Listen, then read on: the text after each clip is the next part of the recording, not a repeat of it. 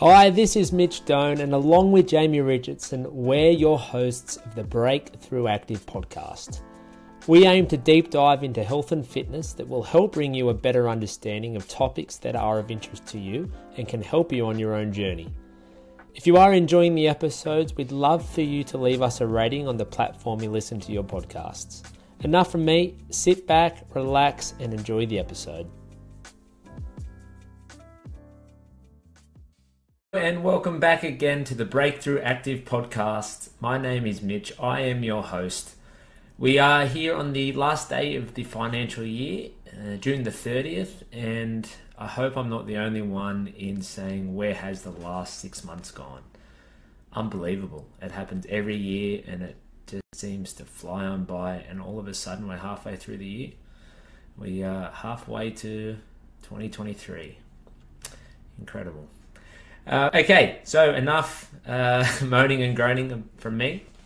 I wanted to talk today about macros and macronutrients again. So last few days we've spoke about macros in general. Then yesterday spoke about the pros or the benefits or reasons to be tracking your macros. So if you haven't listened to that one, make sure you go back and listen to it, because today we're going to be at the other end of the spectrum and going to be talking about the challenges and the reasons not to track your macros. So whenever we do talk about specific things in relation to some that may be popular in the health and fitness industry at the moment, so topics of conversation, points of emphasis, schools of thought, I always like to give both sides to it. So I'm not just preaching one side or preaching the other side. I use my opinions and try to be as neutral as possible, so you guys will be well guided and well educated enough to make your own decision. So that's why I thought it was very important that I cover both sides of it. Like I mentioned yesterday, spoke about the reasons or the pros to tracking macros, and today at the other end and the opposite end of the spectrum, going to be talking about the challenges and reasons not to tracking macros.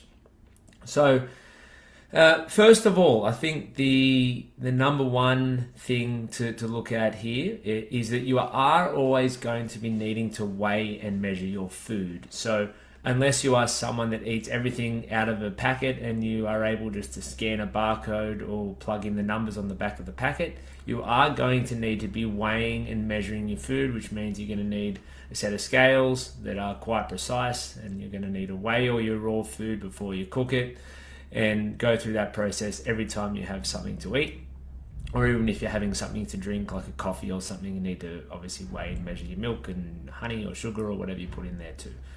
So at first thought, it can feel as though it might be quite simple. You just throw something on the scales and weigh it, then you move on with cooking it, or you move on with eating it. But for anyone who has done this, and anyone who has done this for an extended period of time, knows that it can get old quite quickly.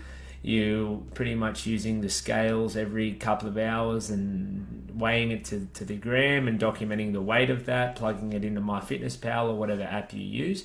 But it is quite the process that can get old quite quickly. And just know that if you are someone wanting to, or if you are someone who is tracking their macros, you will need to do this, because for it to be the most effective and for you to get out of it what you're hoping to get out of it, you're going to need to be really precise with your numbers and meticulous with the weighing and measurement of all your food and everything you put in your gob. So just know that you will need a good set of scales. Make sure you've got batteries for those if they ever run out, and you will need to be using that multiple times a day. Number two, which is also a really important point, it is going to be near impossible for you to track your macros and count all your macros when you are out. So when you're in the confines of your own home, it's a very controlled environment, and it's going to be a lot easier for you to keep track of these things. Yeah, obviously, it still has its challenges, like I mentioned just now, regarding measuring and weighing your food, but it's going to be a lot easier when you have that at your disposal and you know what you're cooking. When you step out of the house and you are eating out, all of that goes away and becomes increasingly difficult. There are some restaurants and some cafes and places where it does actually have the nutritional value, either on their website or even I have seen it on menus before. So if you are, being thorough with your weighing and measuring, you can actually use those numbers just off the website and plug them in.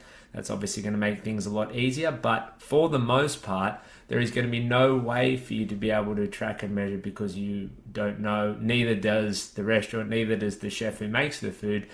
They don't know how many calories, how many grams of fat, how many grams of protein, how many grams of carbs are in each thing that you eat. So use scrambled eggs as an example. When you make them at home, you can measure how many eggs you use. You can measure how much milk you use. If you add cheese, you can measure that. You can use a certain amount of oil or spray, and then you're going to have a really good idea of a very close approximation of how many calories and fats and proteins and carbs are in that serving.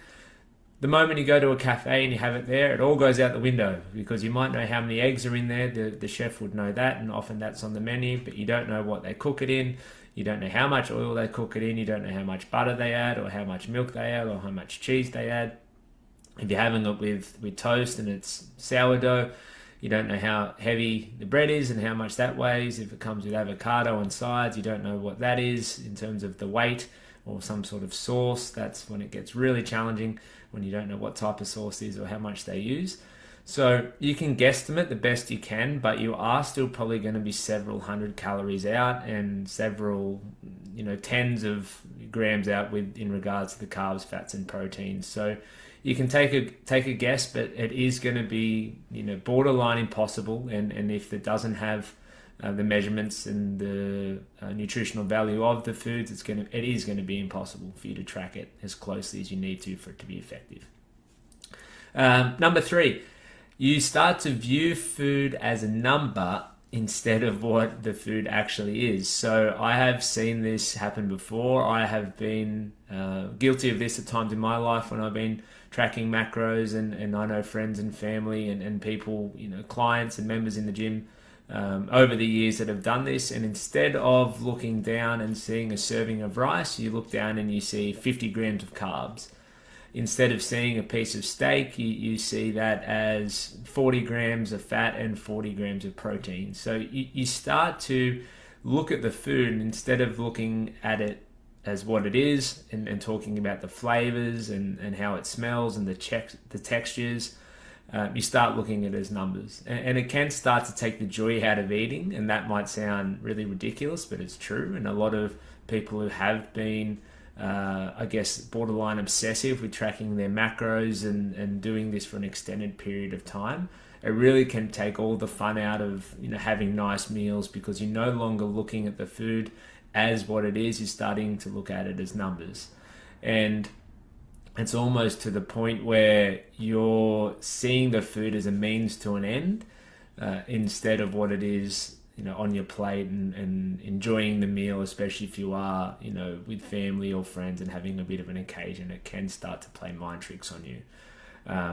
So that is one that I am very adamant about that will happen if you do look at it for a period of time, and just be mindful that is likely to happen to you if you do it for an extended period of time. So be mindful, because we should be celebrating food. I feel like, it is one of the things that we do get to enjoy every day. And if we start to look at it as a number and not as the food, it can take you down a bit of a spiral. Next one, the quality of the food can diminish. So when you're tracking macros, you're not looking at micronutrients as much as you're looking at the macronutrients. And most of the time, you're not looking at micronutrients at all. So you're looking at foods with how much, protein, fat, and carbs they have, and in turn, how many calories. But you're not taking into consideration how much sodium it has, how much vitamin C it has, how much potassium, how much calcium, how much vitamin B12. So you're not really looking at foods in their entirety, and you're simply eating foods based off their macronutrients. So quite often, if you are eating good quality food, you do get a lot of those micronutrients anyway.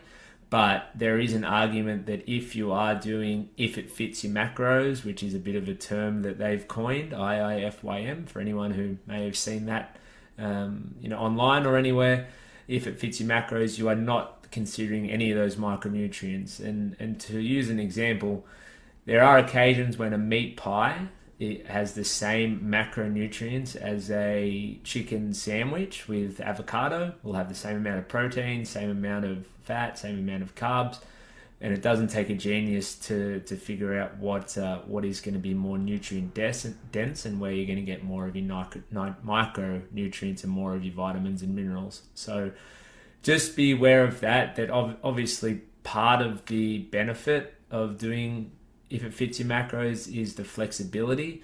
But when that flexibility leads to you jeopardizing your micro intake and your vitamin intake, it can start to bear itself on your health, and that's when you often will start to see deficiencies in certain nutrients. You might have to start to supplement that, as opposed to going back to the main source of what the issue is, and it's just the quality of your food. And quite often vegetables go to the back seat. They don't offer as much benefit for your macronutrients, but again, you're going to be hard pressed to find anyone to say that vegetables aren't healthy and don't have a place in most people's nutrition. And the last one is it can become obsessive. So this is one for any nutrition approach really. But when you are looking at numbers and when you're weighing your food and you're having to be really meticulous with that, it can become obsessive to the point where you aren't wanting to go out and eat in public or with friends or at a restaurant because you can't track your macros specifically. You can't weigh and measure your food. You don't know exactly what's in it because, like I mentioned earlier, you're viewing it as a number instead of the food. So that's where it can get to the point where you are changing some of the other parts of your life for the worst, your social situations, your relationships, things that you do on the weekend. They're all going to be impacted because you aren't wanting to put yourself into the situation where you aren't able to control what you're eating. And I've seen this plenty of times with people in my network where they'll go out for dinner, and this is no joke, they will actually bring their own food in a Tupperware container and ask the staff to heat up their food, and then they eat their food at the table instead of having a meal with everyone else. And I've seen that happen more than once. So it gets to the point where you feel like you are lacking that control to be able to have what you eat, to the point where you just don't want to do it at all. So definitely a huge negative there. And one of the things when you are looking at health, physical health obviously is a big part of it. Weight, the weight that you are, and looking to drop body fat and build lean muscle, but at what cost? And if you are giving up some of your relationships and giving up some of the social things you enjoy, then in my opinion, it's simply not worth it. Okay, lot to unpack there, but hope if you made it all the way through, you got some value out of it. And as always, thanks for listening, and I'll see you on the next one.